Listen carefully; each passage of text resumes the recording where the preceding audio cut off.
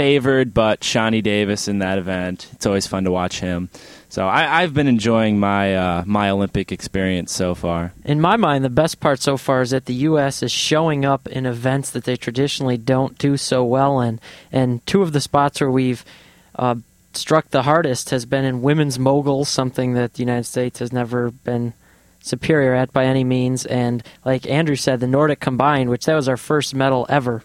So it's been fun. Hopefully the U.S. can keep this up, and I think they'll finish with the most medals. And yeah, there we go. America is going to continue to rock the Olympics. But thanks for joining us here on Extra Points. It wasn't as depressing as I thought, as we had a nice lengthy conversation about softball. But be sure to join us Tuesday, Wednesday, Thursday for our daily sports reports at 5:15 and Game of the Week. On Friday, we'll have Michigan hockey for you from 7 to 10 p.m. But for everyone here in the studio, I'm Rushi saying thank you and good night. You are listening to WCBN FM Ann Arbor. The sports department would like to thank you for your continued support of University of Michigan Student Radio. Moss knocks over Tambellini, winds up and he scores! Just Tambellini let the laser go from the near side circle, and the Wolverines take a 1-0 lead off the rocket, off the stick of Jeff Tambellini.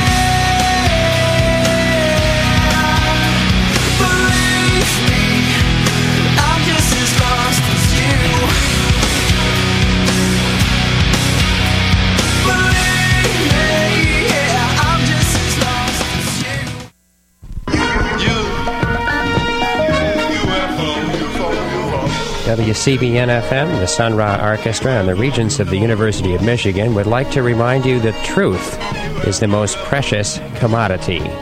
Demand the truth. Accept no substitutes.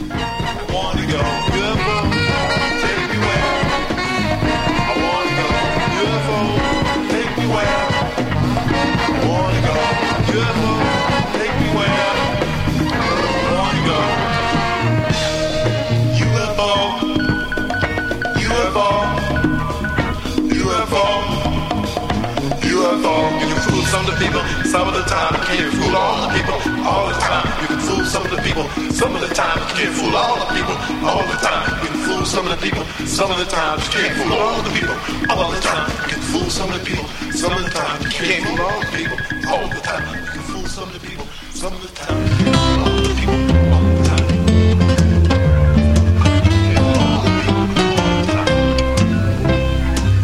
Aren't that many cowboys these days? Not real ones like Hunhurdu from Toa.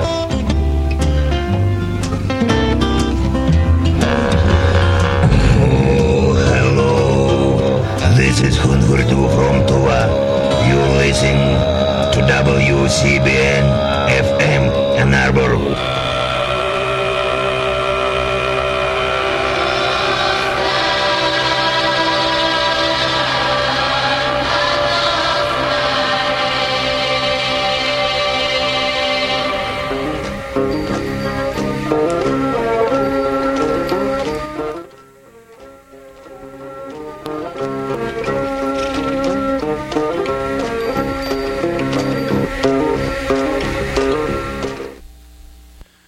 Well, good evening, and welcome to another edition of Gray Matters, the weekly news and media talk show. My name is Dick Whaley.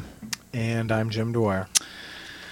And I saw one of the old episodes of Monty Python last week, and how appropriate that one of the skits they had was election night.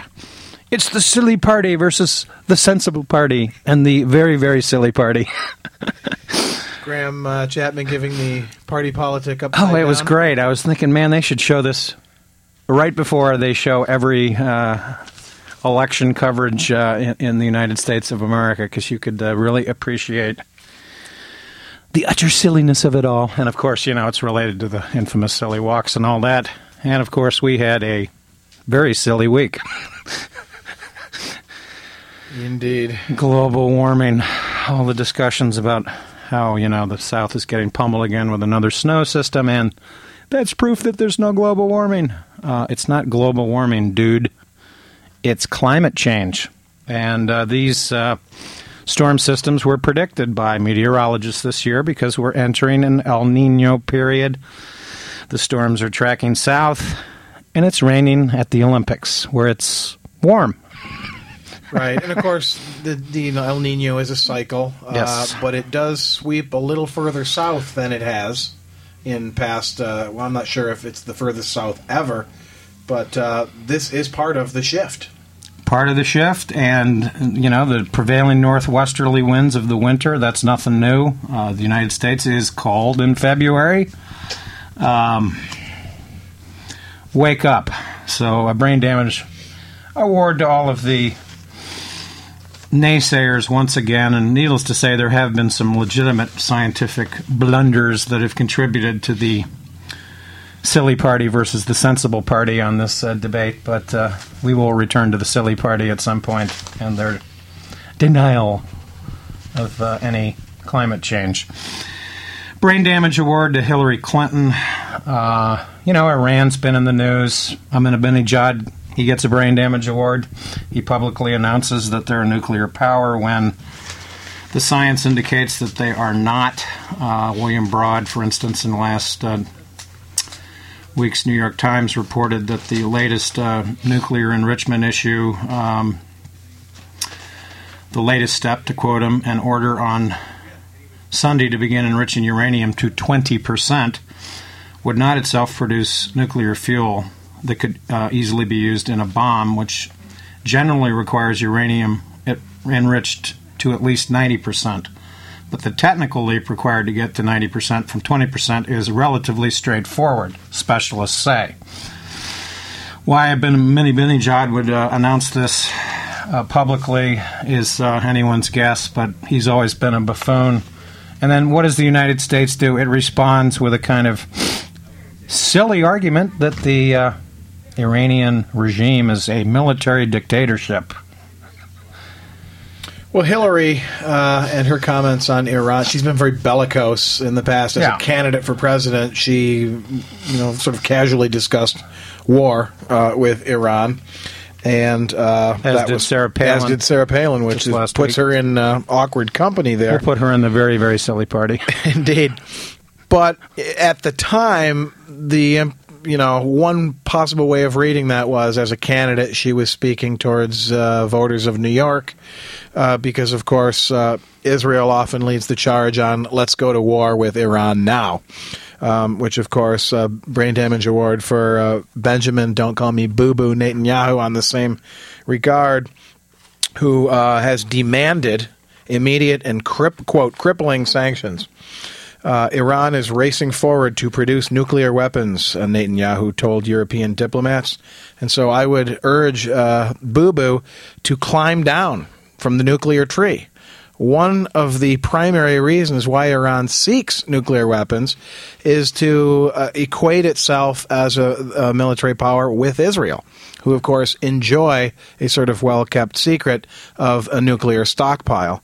And one way to demonstrate to countries, particularly like Turkey, who are said to be on the fence with regards to increased or heightened sanctions against Iran, I think it would be an argument in favor of convincing Turkey to join a sanctions regime if Netanyahu would demonstrate good faith on the part of Israel and say, you know what, in the interests of demilitarizing the region, we will begin to eliminate our nuclear stockpile.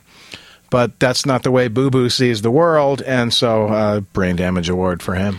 Yeah, and the real serious issue, of course, is nuclear proliferation. Obviously, we don't want to see the number of nuclear powers grow. There's already too many nuclear weapons with no reliable way of dealing with the storage problems, let alone Obama's misguided statement a couple of weeks ago in the State of the Union about developing nuclear power. How ironic that the day that he announced that in his speech, the day before, there had been a release of tritium in the water up in Vermont in the Yankee nuclear facility up there. It's Yankee something or other, Yankee 1 or Yankee 2. Certainly not the Boston Red Sox, but it's amazing that even Dick Cheney, who of course made the news yesterday, he's back. And he distanced himself from Sarah Palin, with the statement, "I don't think a president can make a judgment like this based on the basis of politics," in reference to starting a war with Iran. Look, the Iranian regime is crumbling in our midst, and as I've said before, I think the United States should take a hands-off approach with diplomacy and discussions behind the scenes. Obviously, trying to get China and Russia on board to a sanctions regime is still unclear if that's going to happen, but the point is the United States needs to keep its fingerprints off the ultimate collapse of this regime. And, of course, the reference to the military dictatorship is the increasing power that the Revolutionary Guard is alleged to have been accruing over the last many months. Strictly speaking, not the military so much as it is a sort of a personal militia. Right, of the theocracy that Iran clearly is. So, in fact, on that point, interesting article in the Financial Times last week about the grandson of Ayatollah Khomeini, who was, of course, the intellectual heavyweight behind the Islamic Revolution, and Hassan Khomeini, the 38-year-old grandson, has emerged as a quiet but persistent supporter of the opposition Green movement. And this is a very interesting development, and again, something that the United States doesn't need to do anything about except to quietly back away and let this unfold as a purely Iranian matter. Last week, for example, Mr. Khomeini, the grandson of the former Ayatollah, accompanied the fundamentalist president Ahmadinejad to the grandfather's shrine, but he left as soon as Ahmadinejad started his speech. And he has spoken out on Iranian television about the distortion of what his grandfather's view of current events would be. And I'll just read this short paragraph from Najma Bozorgmer's article from the February 11th Financial Times. The attacks on the Ayatollah Khomeini's young descendant by allies of the supreme leader, Ayatollah Khatami, show the rivalry between two schools, which might be termed Khomeinism and Khomeinism. Excuse me, Khomeini is the Ayatollah currently. Supporters of the former insist Khomeini believe the regime's legitimacy is derived from the ballot box. Meanwhile, allies of the Ayatollah Khomeini would argue that God confers legitimacy on the government and indirectly appoints the supreme leader. In other words, God speaks through him. Aha! The Sarah Palin school of political thought. Which the Ayatollah Khomeini, for all of his faults, eccentricities, and extremism, never quite claimed. Mm-hmm. And so... and, of course, the Iran's, quote-unquote, celebrated the anniversary of the revolution recently. Very quietly, because, of course, the fear that any open assemblies in the street might be, turning into Green movement reformist protests. Yeah, and supporters of the regime probably were undoubtedly bussed in from various parts of the country, and I think that the United States should let the developments unfold and keep its fingerprints, or as the saying goes, remain out of the room when the gun goes off. Yeah. It is important for the U.S. and Europe to keep an eye on the extension of trade between China and Iran. China has recently overtaken the European Union to become Iran's largest trading partner. Which, of course, is why they are not enthusiastically supporting a new sanctions regime. And I think that Biden, for instance, yesterday, while overall correct in his critique of Dick Cheney, kind of blew it on the issue of China agreeing to support sanctions on Iran. Russia may be leaning more a little bit towards the American position, but that remains to be seen as well. As for Dick Cheney, to claim once again in an interview, it's clear, once again, quoting Dick Cheney here, that President Obama is trying to pretend that we are not at war is most remarkable. Does he pay attention to the news? Hear the speech? Hear the speech, or, take, for instance, this offensive that's occurring in Afghanistan right now, that in the Helmand provincial area. This is... Or look at the military budget. Widely reported. And Obama has effectively tripled the number of troops in Afghanistan from the rather weak Cheney-Bush policy that ignored the problems in Afghanistan. And it's amazing that he just continues to make this assertion. He also, of course, continued to claim that the Obama administration was, quote, wrongly trying to take credit for progress in Iraq, going on to say, quote, if they had had their way, if we'd followed the politics they'd pursued from the outset or advocated from the outset, Saddam Hussein would still be in power in Baghdad today. Maybe, maybe not. He might even be dead by today, because I jokingly said long ago that he was halfway up the cross 10 years ago. Yeah. There was a policy of containment. He was not a threat to the United States. The United States has spent $1 trillion for very little to show in Iraq. Muqtada al-Sadr is biding his time. And for Dick Cheney to blithely ignore the consequences of this disastrous Iraq war that has not benefited the United States in any way, shape, or form is very silly. Very silly indeed, as is his claim that Saddam Hussein would still be in power. Because if Dick Cheney were given the choice, A, would you rather have Saddam Hussein still in power, or B, would you rather have had a full and complete trial for Saddam Hussein? In other words, investigate and catalog all of his crimes. Which would you rather have? And clearly anybody affiliated with the Nixon, Bush, Reagan, Bush regimes, Cheney regime, let's call it what it is, would clearly, and that's obviously why they rushed to execute Saddam Hussein, try him for one set of crimes and execute him, and therefore you never have to bother the embarrassment of disclosing America's involvement in supporting him for so many years. And the entire BCCI scandal can quietly disappear into the background. And Biden actually gave Dick Cheney a nice little backhand by claiming, thank God the last administration didn't listen to him at the end. And this, of course, is in reference to some very minor tweaking of Bush administration policy regarding a variety of issues. But this continuing nonsense about military commissions and Mirandizing rights and all this petty stuff that's going on in the body politic is precisely why, Congress has an approval rating of 18%.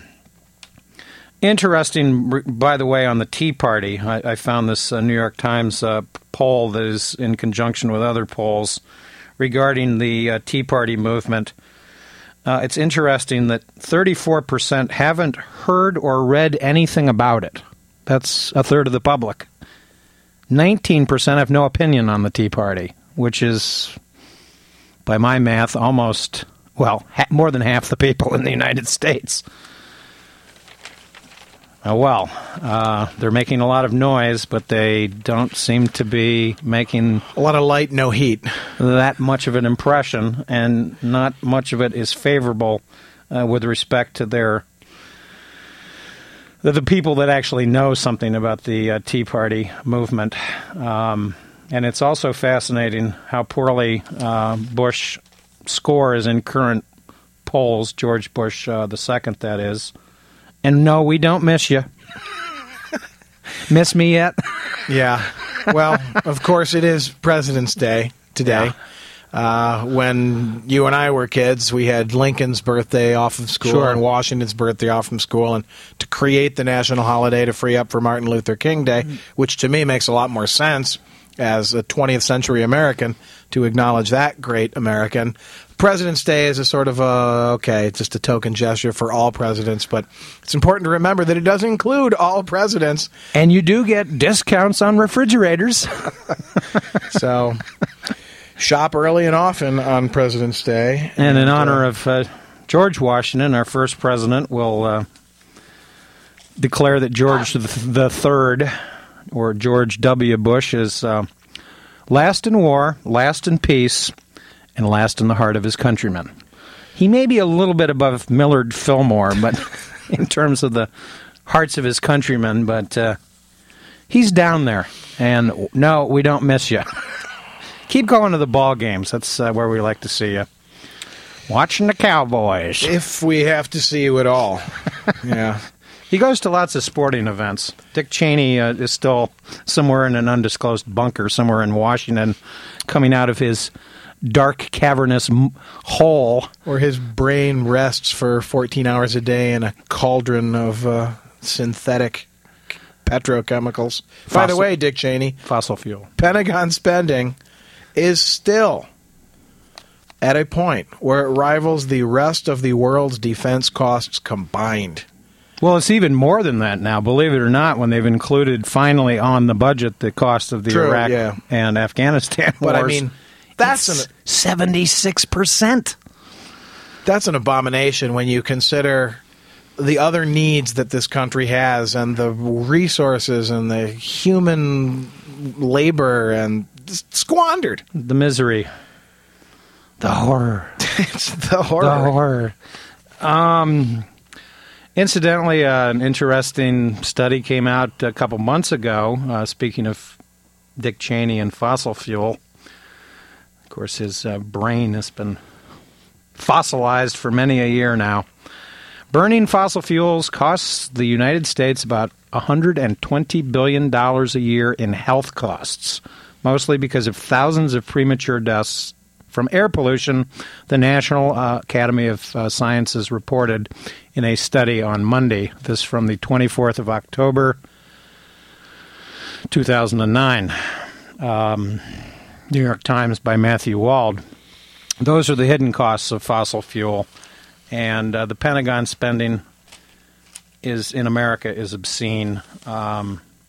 It's remarkable when they discuss all this nonsense about budget deficits and whatnot.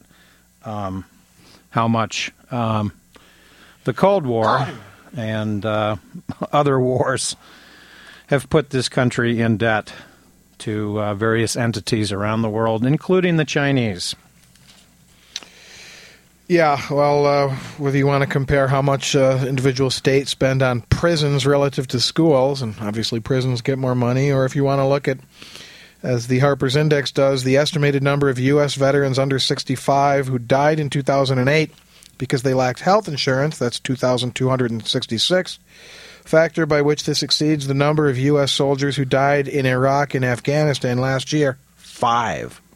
So there are lots of things that we can and could spend money on. But no. And I didn't bring the article in, but a large insurance company based in California reported profits of $2.7 billion last year. They wanted to increase premiums 40% starting on March 1st. Oh, yeah, we don't need to do anything about the insurance health care problem in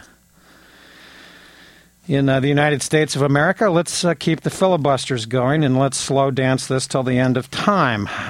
This, of course, is proof that something needs to be done, but don't count on it. America has more pressing problems. We need to debate whether suspects from Nigeria are getting their Miranda rights read and whether Richard Reed got his read. Whatever. Let's see. The February 22nd edition of The Nation magazine, I think, is a particularly interesting issue. There's a little homage to Howard Zinn, who passed away recently, that I would urge listeners to examine. And also there's a very good analysis of why Rehnquist would not have voted with the Supreme Court majority in the recent Citizens United case. Interesting. Quote, he's a conservative. In the true sense of the word. In the perhaps. true sense of the word. And there's also a cover story about a new constitutional convention regarding the problems that the American public are having with Congress by Lawrence Lessig that I think is kind of interesting. I heard him on an interview last week advocating a new constitutional convention to amend the Constitution to get these people in Washington, D.C. to wake up.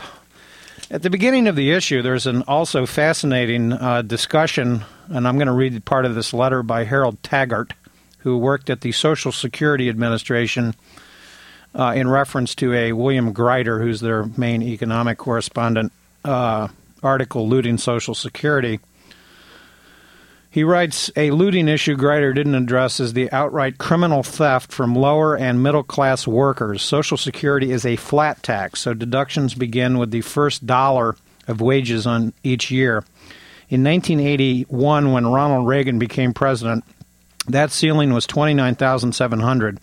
When Reagan left office, it was $48,000. Today, it's slightly over $100,000. When the ceiling is reached, what happens only to the richest Americans? It's like receiving a huge tax cut. The exception is Medicare, for which there is no wage ceiling. That deduction is about 1.5%, plus a matching amount from the employer. Health care for our oldest, sickest, neediest citizen costs 3% in the public sector. Under Reagan, the percentage of deductions increased by 25%. In effect, there was a 55% tax increase on lower and middle-class workers. That's the largest tax increase in history and the largest redistribution of wealth upward. The mainstream media missed that too.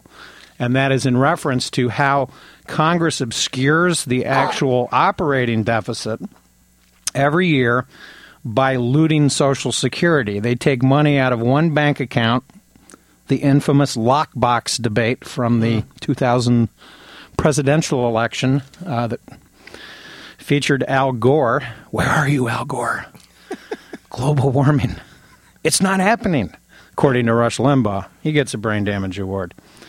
Those are the facts about the deficit and the Social Security issue and the solvency of it. Now, Medicaid is a different story.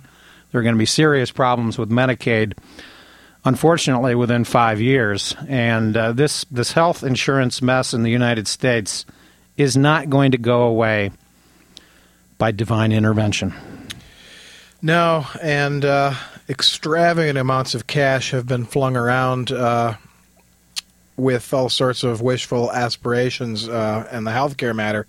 From an article by Stephanie Kirschengostner, she notes that records released yesterday show that corporations spent more money than ever lobbying members of Congress in 2009, even amid the worst recession in decades.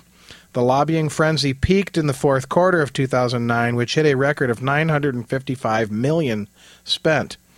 Lobbying appears recession-proof, said Sheila Krumholtz, executive director of the Center for Responsive Politics. And she continues, even when companies are scaling back other operations, many view lobbying as a critical tool in protecting their future interests. And last detail I'll note here from the article, the pharmaceutical and health products industry broke all records by spending $267 million last year in what the center's analysts said was, quote, the greatest amount ever spent on lobbying efforts by a single industry for 1 year. Yes, and last week I noted that the interest on the deficit with respect to this year's deficit is $250 billion. And Harold Taggart in his letter writes, and I just wanted to finish this off, in the final turn of the knife is the interest paid on the bonds bought by surplus Social Security contributions. Reagan used the bond money to conceal the costs of tax cuts for the wealthy and a massive military buildup to spend the Soviet Union into the Stone Age. Since nothing substantial or revenue-generating was acquired with the funds, that interest plus the principal must be paid back from our current income taxes. Part of the workers' income taxes goes to replacing its own previous Social Security contributions.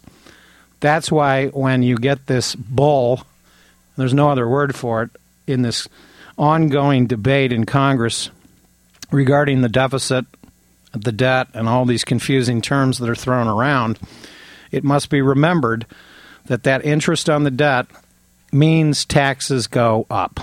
And the people that have borrowed most of this money, unfortunately, according to the historical record, in honor of President's Day, is George W. Bush and Ronald Reagan.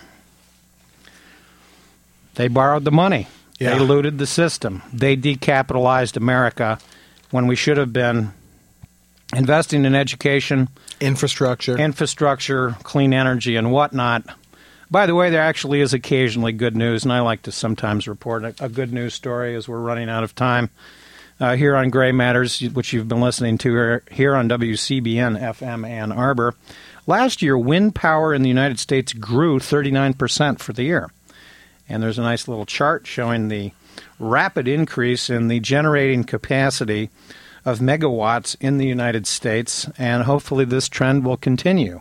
This is the type of infrastructure and government spending that I'm all in favor of. Absolutely. Create the jobs here in the United States.